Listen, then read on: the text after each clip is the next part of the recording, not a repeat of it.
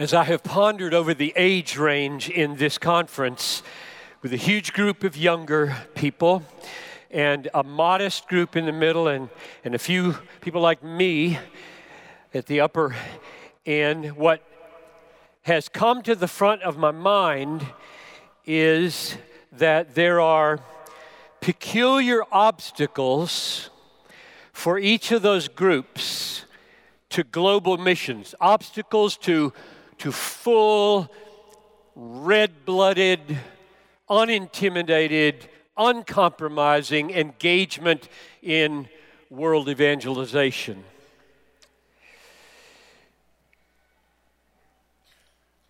This is a conference about missions, and for me that means you being mobilized, either as senders or goers, to reach the least reached peoples in the world. These obstacles that I have in mind, 3 of them, may not be the biggest ones for you or in your generation, but they're the ones that I feel burdened to address and which I believe God has given me a word for. So I want to begin by naming the obstacles for each of those generations, the younger, the middle, and the older. And then direct your attention to a passage in Philippians where God will address those obstacles and He will show that the invincible power of joy is the means of overcoming those 3 obstacles. Number 1, I'm thinking here of the youngest of the youngest. In other words, the 18 to 40 group, I'm thinking toward the front end. A new form of politically correct cowardice has appeared in the last 5 or 10 years. It takes the form of opposing those whose message you don't like by claiming that you don't feel safe when they talk.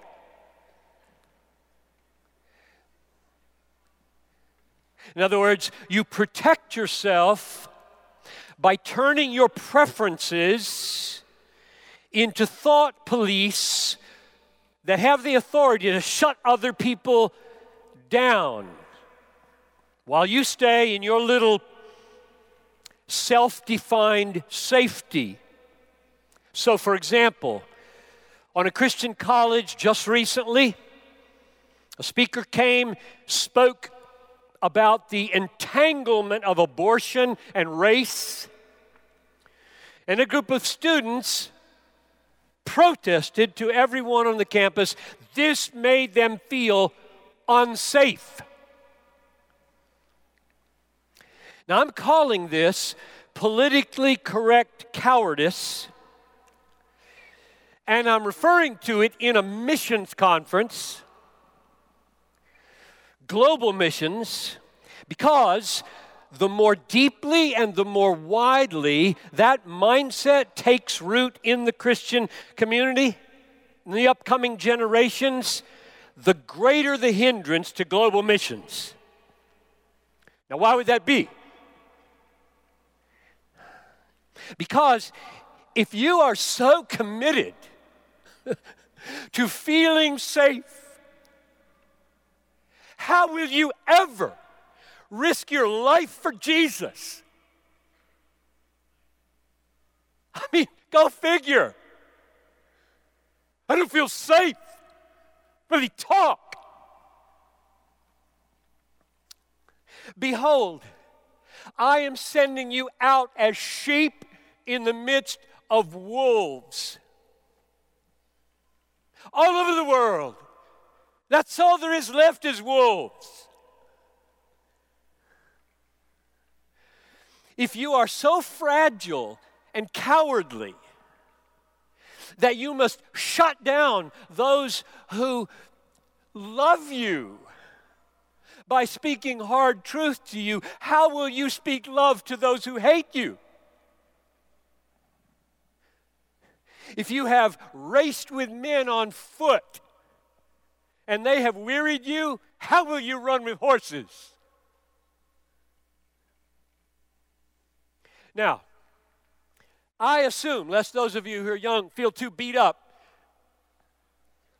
and unsafe right now,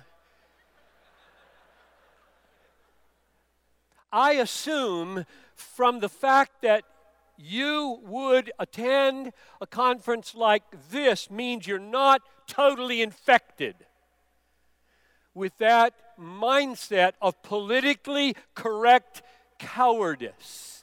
And I rejoice, I am hope-filled that the messages of this conference will not result in confirming you in cowardice, but release tremendous courage. The gospel will not be preached to the least reached peoples without a readiness to die. Number 2, the middle years. I'm assuming that the biggest obstacle for those of you in the middle years, you define it however you want, is not politically correct cowardice. You kind of look funny at that and say, what? But rather what I would call the obstacle of unquenchable consumption. Unquenchable consumption. The consumption I have in mind is not the consumption of the bread of life, but the consumption of social media. You just can't hardly put it down.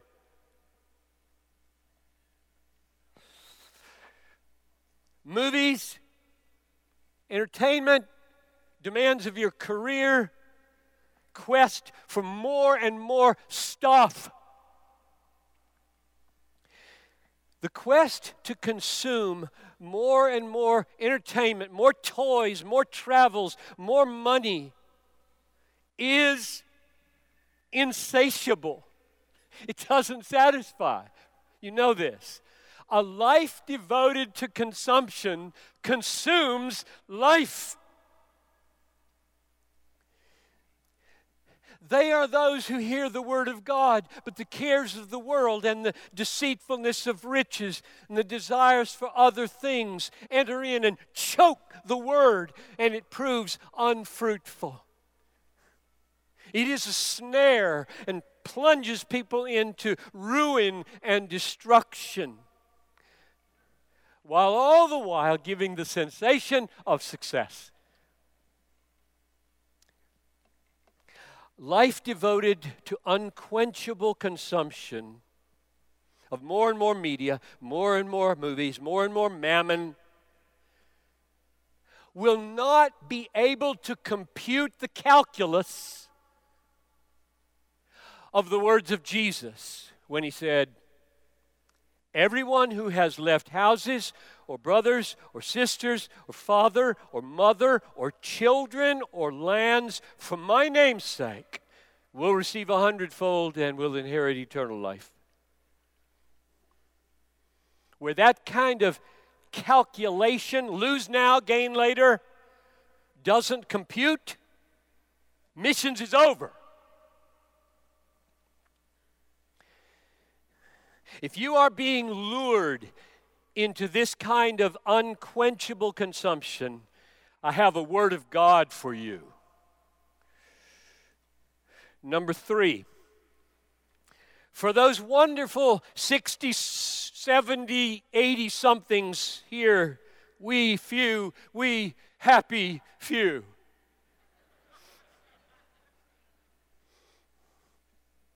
Our peculiar obstacle, and I know this better than any of the others, our peculiar obstacle is not politically correct cowardice. It's not unquenchable consumption. It is what I'm calling the creep of acceptable comfort. From every corner of this culture, we, happy few, like 70 million baby boomers, we happy few are being told that the biblical command, let us not grow weary in well-doing has an expiration date on it. 65. Or if by reason of strength, 70.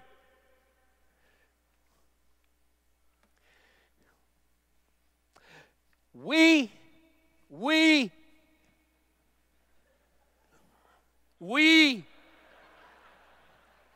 no longer exist to create. We exist for comfort.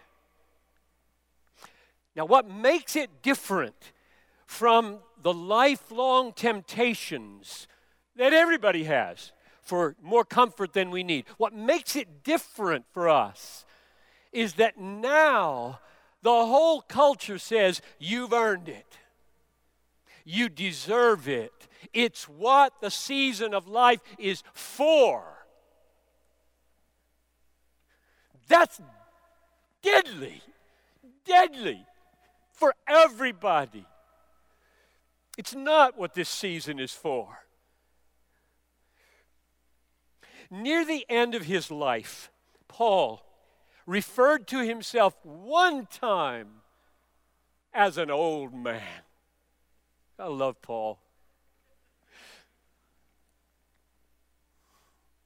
Philemon, chapter 1, there's only one chapter, verse 9. And when he spoke of himself as an old man, he wasn't speaking from paradise.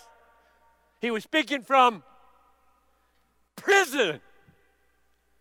Bless him. And here's what he said. I, Paul, an old man, and now a prisoner for Jesus. My kind of old man. It's better than a nursing home.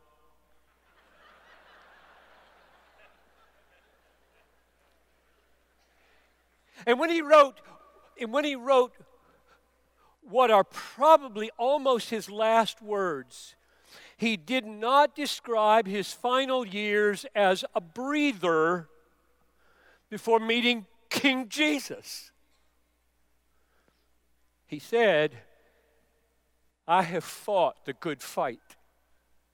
I have finished the race. I have kept the faith. Henceforth,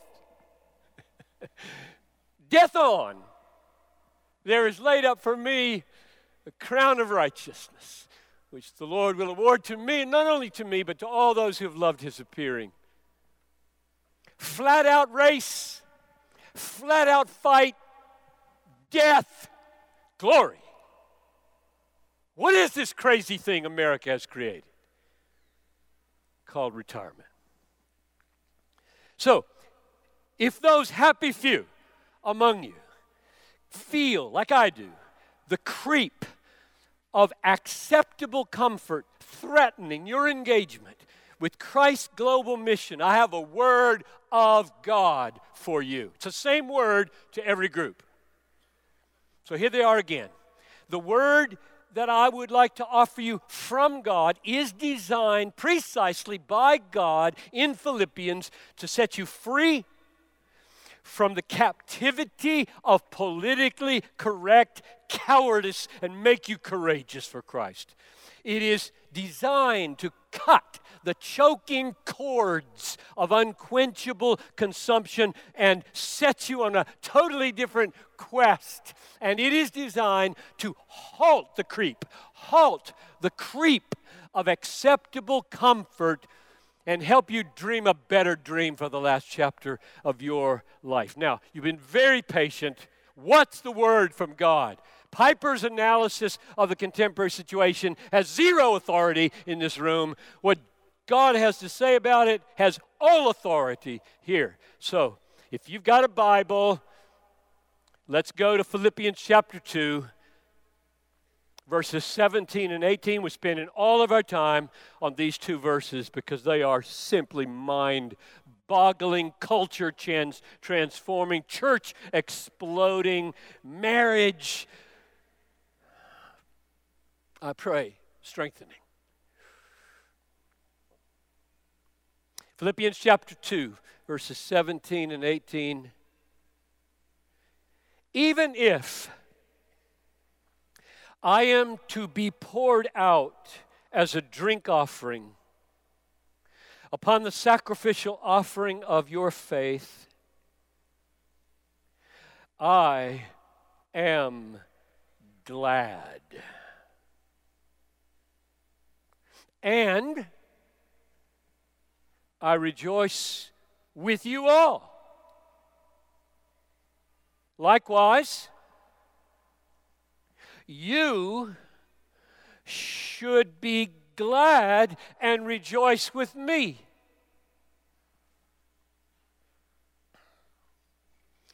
There are three facets of the beautiful, supernatural diamond of Christian joy in those two verses.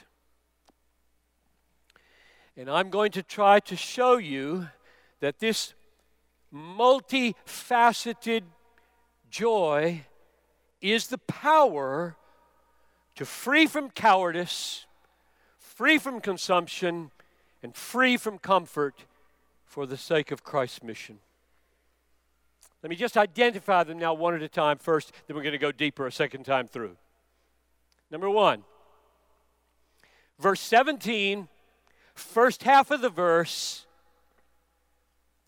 even if I am to be poured out as a drink offering upon the sacrificial offering of your faith, I am glad. So, first facet of the peculiar joy called Christian joy is joy in being poured out as an offering for faith. Joy, I am glad. I am glad that I am being poured out. If I must be poured out, I'm glad. Glad, glad, glad, glad to be poured out. What is he talking about? You know what he's talking about. Dying. And we know that because he uses that phrase, poured out for himself, one time else. Namely, 2 Timothy 4:6. I am already being poured out as a drink offering. The time of my departure has come. He's dying. What he means in verse 17, the beginning of the verse, is I am glad if it costs me my life to build your faith. So the first facet of Christian joy is joy at the prospect of dying to bring other people to faith. How you doing? This is clear. This is clear. Joy that I can die. Joy that I can die. Joy that I can die. Not be saved. A Christian college. Number two.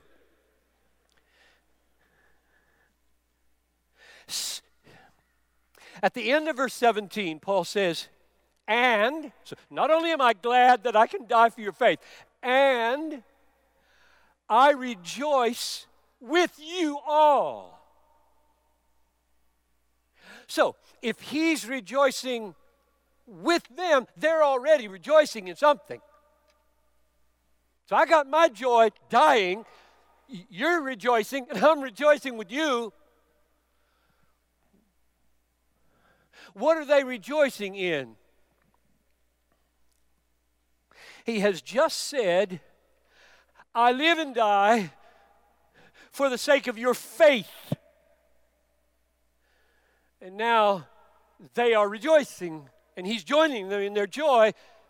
I'm tempted to say this must be somehow faith and joy going together. And that triggered something in my brain, because I know this book. Chapter 1, verse 25. Paul believes he's going to have a season of ministry with them alive before he dies. He says, convinced of this, I know that I will remain and continue with you all for your progress and ESV, joy in the faith. Literal, joy of faith. Joy of faith. So, my answer to the question at the end of verse 17, when he says, I'm rejoicing with you, you're already rejoicing, is because I have labored for your faith, and your faith is that faith in verse 25 of chapter 1, the joy of faith. You're rejoicing in all that you have by faith in Jesus. That's number 2. Second facet, first facet of joy is joy in dying to bring faith to others. Second facet, the joy of faith that gets created by that mission. Third, verse 18. Likewise, you also should be glad and rejoice with me. And what did he say he was rejoicing in? His death for faith.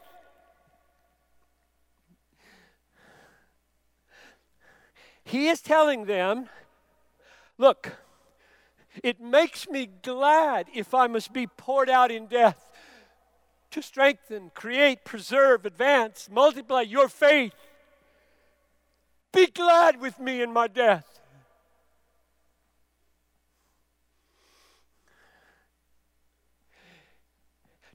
To which we can easily imagine the Philippians saying, Paul, it's asking too much. May we not have a season of sorrow at your death? We love you.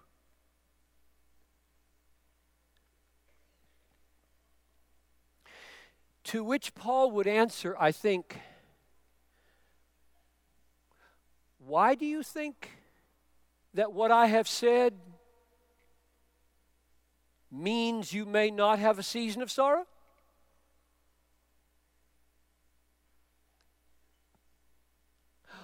Well, Paul, you said because you are rejoicing to be poured out in death for our faith, and then you summoned us to rejoice with you even in your death for us. That's why. And I think Paul, being the big man that he is, would smile gently and look at them and say, children, you have so much to learn about joy in Christ.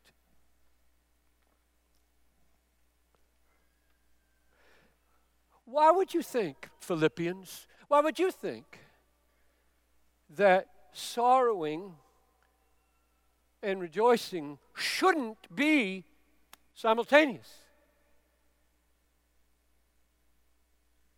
In the same heart, at the same event. Why would you not think that?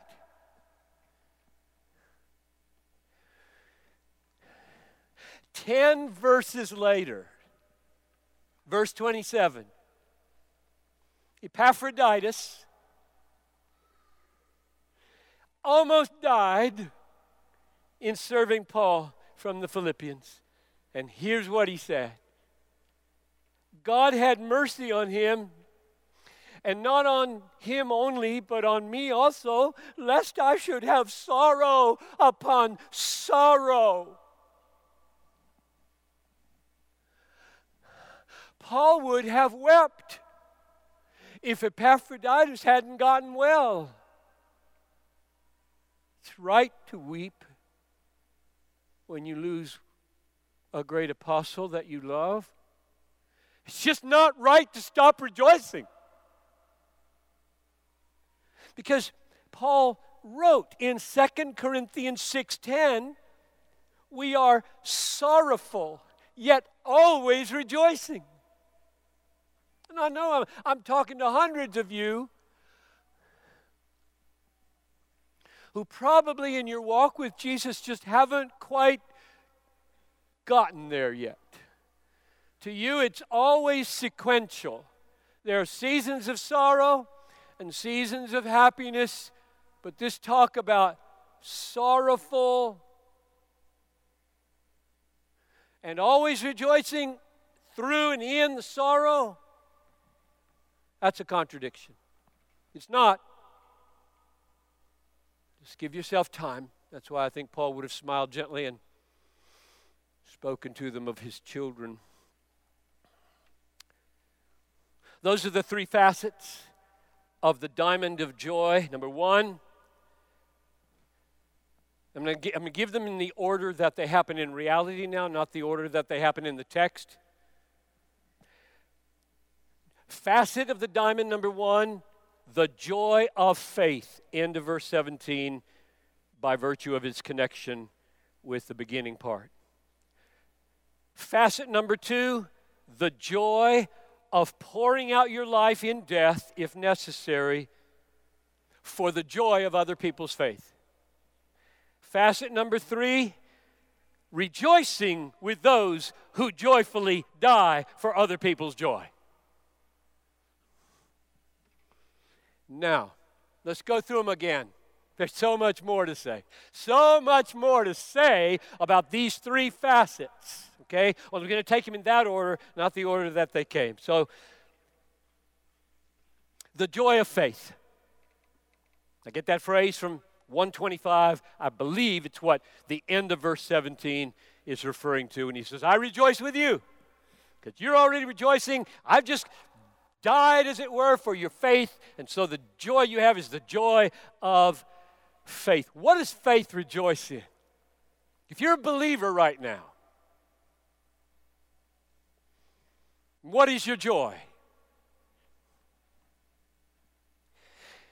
Saving faith begins with the Word of God. Faith comes by hearing, and hearing by the Word.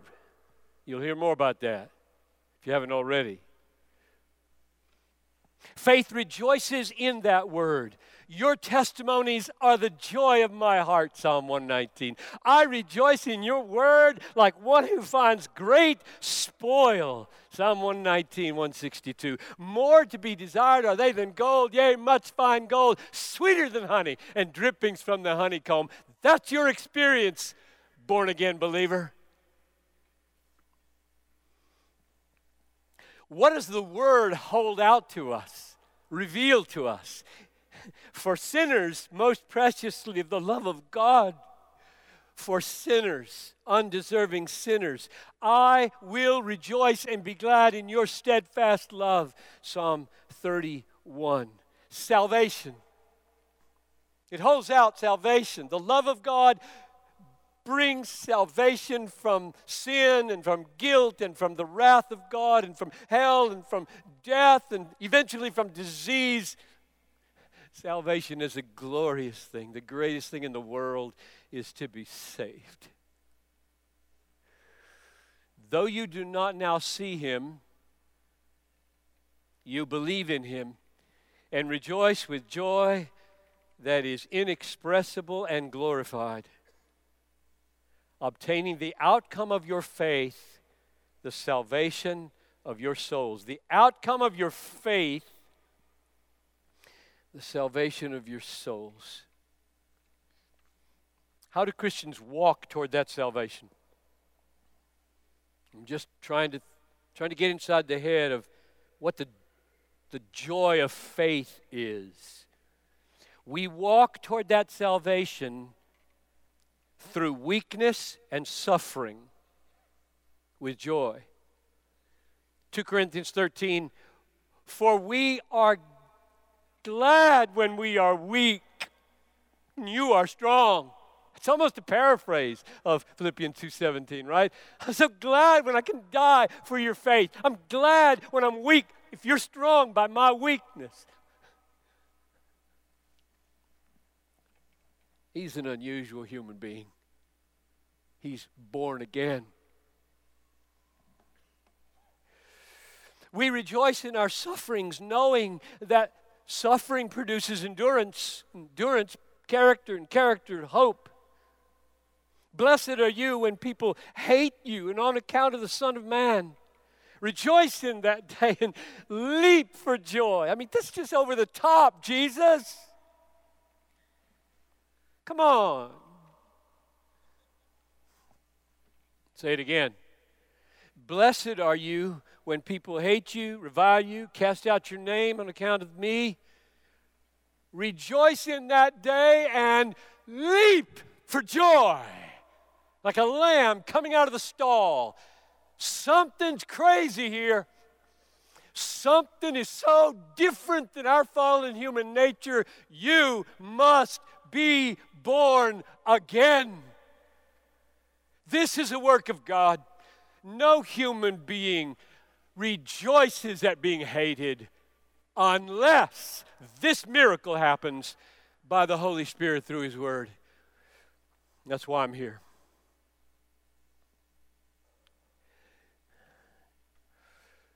Great reward, amen. That is what sustains our joy in suffering.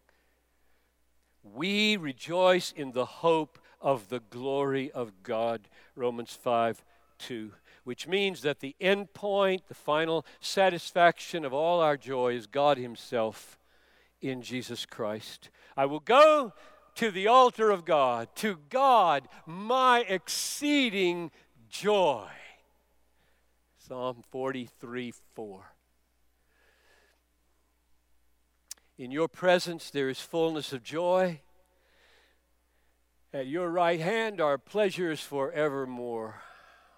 So, at the end of verse 17, Philippians 2, when Paul says he's rejoicing with them, their rejoicing in their faith includes all of that. Rejoicing in the Word of God, rejoicing in the love of God, rejoicing in the salvation of God, rejoicing in the great reward of God, rejoicing in God Himself. That's the most basic facet of the diamond of Christian joy. All that God promises to be for us in Christ, we have. And it is our treasure and gladness. Next facet. That was the facet of the joy of faith. The next facet is the beginning of verse 17. The joy of pouring out our life for the sake of the joy of others. Even if I am to be poured out as a drink offering upon the sacrificial offering of your faith, I am glad. I am glad. So He's glad to die in the service of the faith of the nations. The diamond of Christian joy is not natural. It does not flow from the fallen human nature. It is supernatural. It's one thing to rejoice that you are the instrument of someone's faith. If you've ever been an instrument in leading another person to Christ, you know the joy. It is beyond all normal human experience to rejoice that you can particularly bring them to faith by dying. Which is what Paul said, makes him glad. So I'm going to understand this, right? I got to understand this. How can that be? What? Help me, Paul, because that's so different from what... That is so different. Help me. There are multiple layers of explanation for how Paul can be glad to die for the faith of others. Multiple levels. I'm going to give you two. One, Jesus had taught Paul, he quoted the words of Jesus in Acts 20:35, a very familiar sentence. It is more blessed to give than to receive. Acts 20:35, words of Jesus. So, it is blessed or joyful to see another person's joy increase. right? If you love people and they move from low-level joy in God to high-level joy in God, makes you glad. Yes, it does. But it is more blessed when you give to make that happen. When you give to make that happen. Why? Why is that? You've all, probably most of you have experienced this. Why is it? Because when you give yourself to bring joy to another person, your joy is expanding into them. So that their joy in God is an extension of an experience of your joy in God, and it's bigger. It's bigger. So, when Paul is dying to bring this about, he's not losing, he's gaining. Joy is increasing, not shrinking.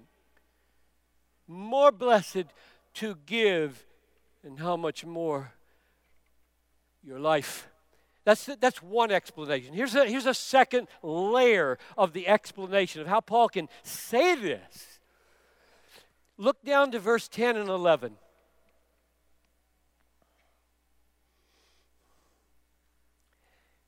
My aim is that I may share his sufferings, becoming like him in his death, that by any means possible I may attain the resurrection of the dead. In dying for the sake of the faith of the Philippians, verse 17, he is becoming like Christ in his death, because that's what Jesus did. He died for our faith. He purchased a new covenant and the work of the Holy Spirit to bring us out of darkness into light and cause us to walk in his statutes. Jesus died for our faith, and when Paul dies for their faith, he's becoming like Christ in his death. Now let me say this and see if this makes sense. Few things give us, or Paul, more joyful confidence in our own resurrection than the grace of God at work in our lives to help us love like Christ, especially in suffering and dying for the joy of his people. That was a long sentence. If by any means possible I might attain the resurrection of the dead, can you hear? I want so much to enjoy the assurance that I'm there. I'm there. I'm going home. I'm going to make it. And his key was, if I could experience so much grace to become like Jesus, to love like he loved, even at the cost of my life, I would just be awash in assurance. That's true. That's true. I've never been there. I've just been partway there. I've had little glimpses of this. I know how this works psychologically. That's true. So that's the second facet of the diamond of joy. First, joy of faith. Second, joy in being poured out in death. For faith. Last one. Verse 18. Likewise, you also should be glad and rejoice with me as I rejoice in dying for you. So be glad when I die for you. Don't you stop rejoicing in all I've given you and shown you about God, because I'm dying to make that happen. Don't you stop. Rejoice with me in my joy as I die for your faith. Be glad in my gladness in giving my life for your faith. And of course, we already saw, don't need to say this again, but I will, because you forget the first part of the sermon. That does not mean you can't cry. Weep your eyes out when your pastor dies, or your husband, your wife, your child. Doesn't mean that. It just means don't stop rejoicing.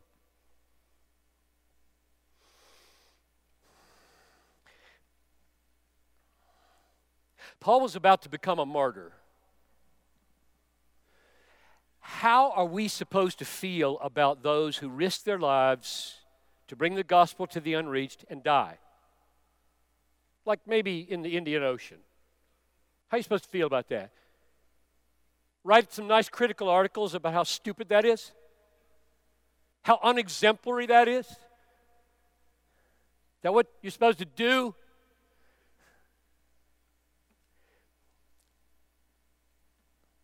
I'll tell you what you're supposed to do. Verse 29. Epaphroditus risked his life and almost died to serve the apostle in his mission. And here's what Paul said. Last part of verse 29, chapter 2, Philippians.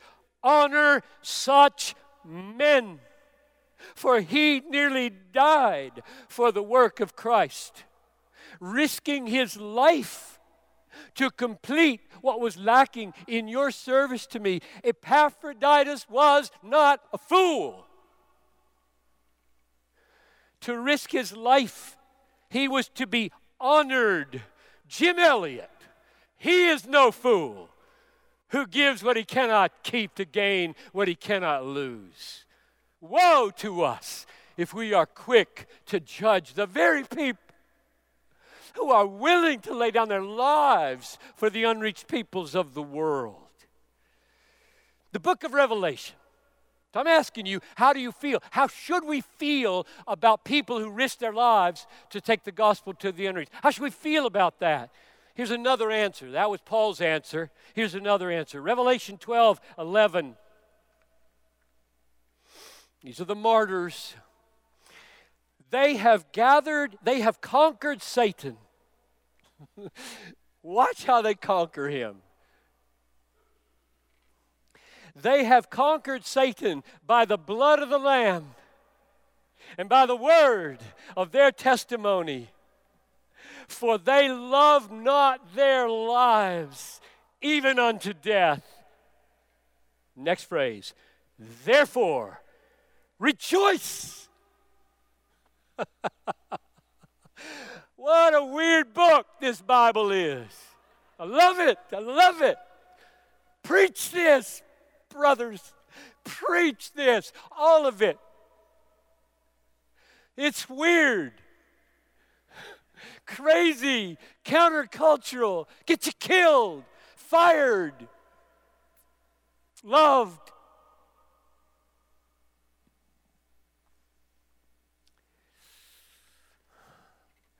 Therefore, since they overcame Satan by not loving their lives even to the point of death, therefore rejoice, O heavens, and you who dwell in them.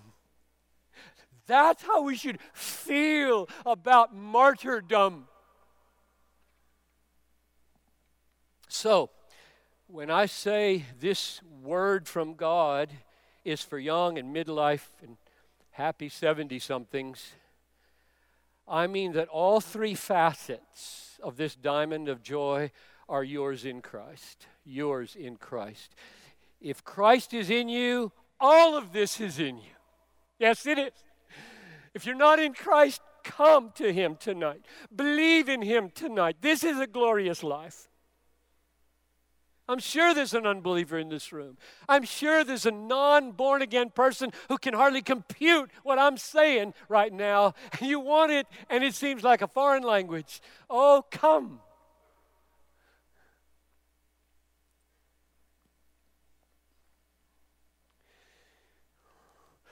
It's all yours.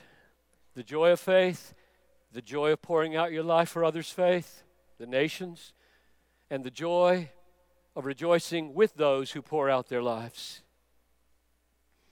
That threefold joy is the invincible force of global missions, I'm arguing. But let me close by relating it specifically to those three obstacles, okay? Going back now to the beginning. politically correct cowardice, unquenchable consumption, the creep of acceptable comfort. Does this address that? I don't need to say anything, do I? Oh my. What becomes, let's just say it anyway, what becomes of politically correct cowardice that shuts other people down if you experience some discomfort when they talk? What becomes of that if you experience the joy of pouring out your life to bring others to faith? It can't survive. Politically correct cowardice or any other kind can't survive. Cowardly ostracism of those that offend you, cowardly ostracism of those that offend you cannot survive in the same heart with joy ready to die for those who hate you. Duh. But I'm saying it anyway. The cowardice of self-serving safety cannot live in the same heart with the joy of martyrdom. Can't. If I am to be poured out as a drink offering upon the sacrificial offering of your faith, I am glad. That is not the voice of politically correct cowardice. And my question is it your voice? Can you say that with the Apostle Paul tonight? Even if I am to be poured out as a drink offering upon the sacrificial offering of your faith, I am glad. Is that your voice? Yes. In Christ, that's your voice. Open your mouth and say it in due time. Number 2, what about unquenchable comfort in midlife? Pursuit of more and more and more toys and more entertainment and more movies and more social media and more mammon and more rising on the corporate ladder, more. What if you are the recipients of the joy of faith? Oh my. What if you know that someone died to bring you that faith? Someone died to bring you joy in the Word of God. Someone died to bring you joy in the love of God. Someone died to bring you joy in the salvation of God. Someone died to bring you joy in the great reward, God's presence. Someone died to bring you joy in God Himself. If with the psalmist you say, I will go to God, my exceeding joy, and you drink of the river of His delights, Psalm 34. In doing that, and start that sentence over now because I want you to get it. If you go to God with the psalmist, I am going to God, my exceeding joy. I'm going to drink every day from the river of His delights. In going and drinking, you cut the cords that choke your life. You cut the cords of unquenchable consumption. You will be free. You will be free from bondage to more and more media, more and more movies, more and more mammon. The joy of faith, the joy in all that God is for you in Jesus, is a mighty and powerful liberator. Yes, it is. Last. Okay, you old people. The creep of acceptable comfort. 60-somethings, 70-somethings, 80-somethings. The last facet of the diamond was, rejoice with me as I rejoice in dying for your faith. How would you apply that to 70-somethings?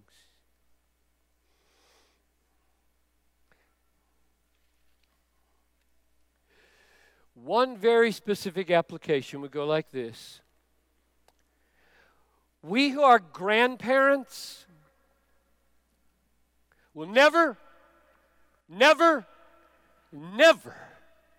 say to our 30-something children, don't you ever take my grandbabies to that dangerous place.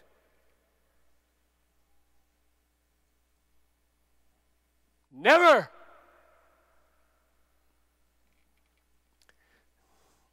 Would you hear your son or daughter say, but we're ready to go be poured out for the faith of the nations, our whole family, we're going to go, we're ready to go.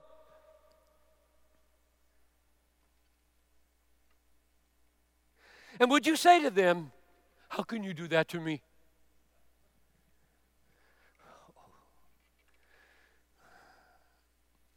No, God has a better dream for your final chapter. Rejoice with them.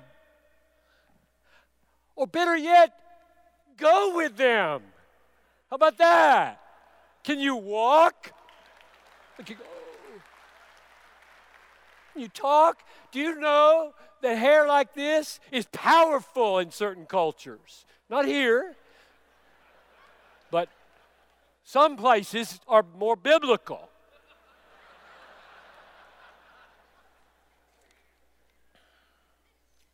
So, I'm done. Let us be done with every obstacle between us and global missions. Let us be done with politically correct cowardice. Let us be done with unquenchable consumption. Let us be done with the creep of acceptable comfort. And let us embrace God's word to us about the invincible power of joy in world missions. If I am to be poured out as a drink offering upon the sacrificial offering of your faith, I am glad. And I rejoice with you. Likewise, you should rejoice with me. Oh God, come and perform what no human can, no sermon can, only the Holy Spirit.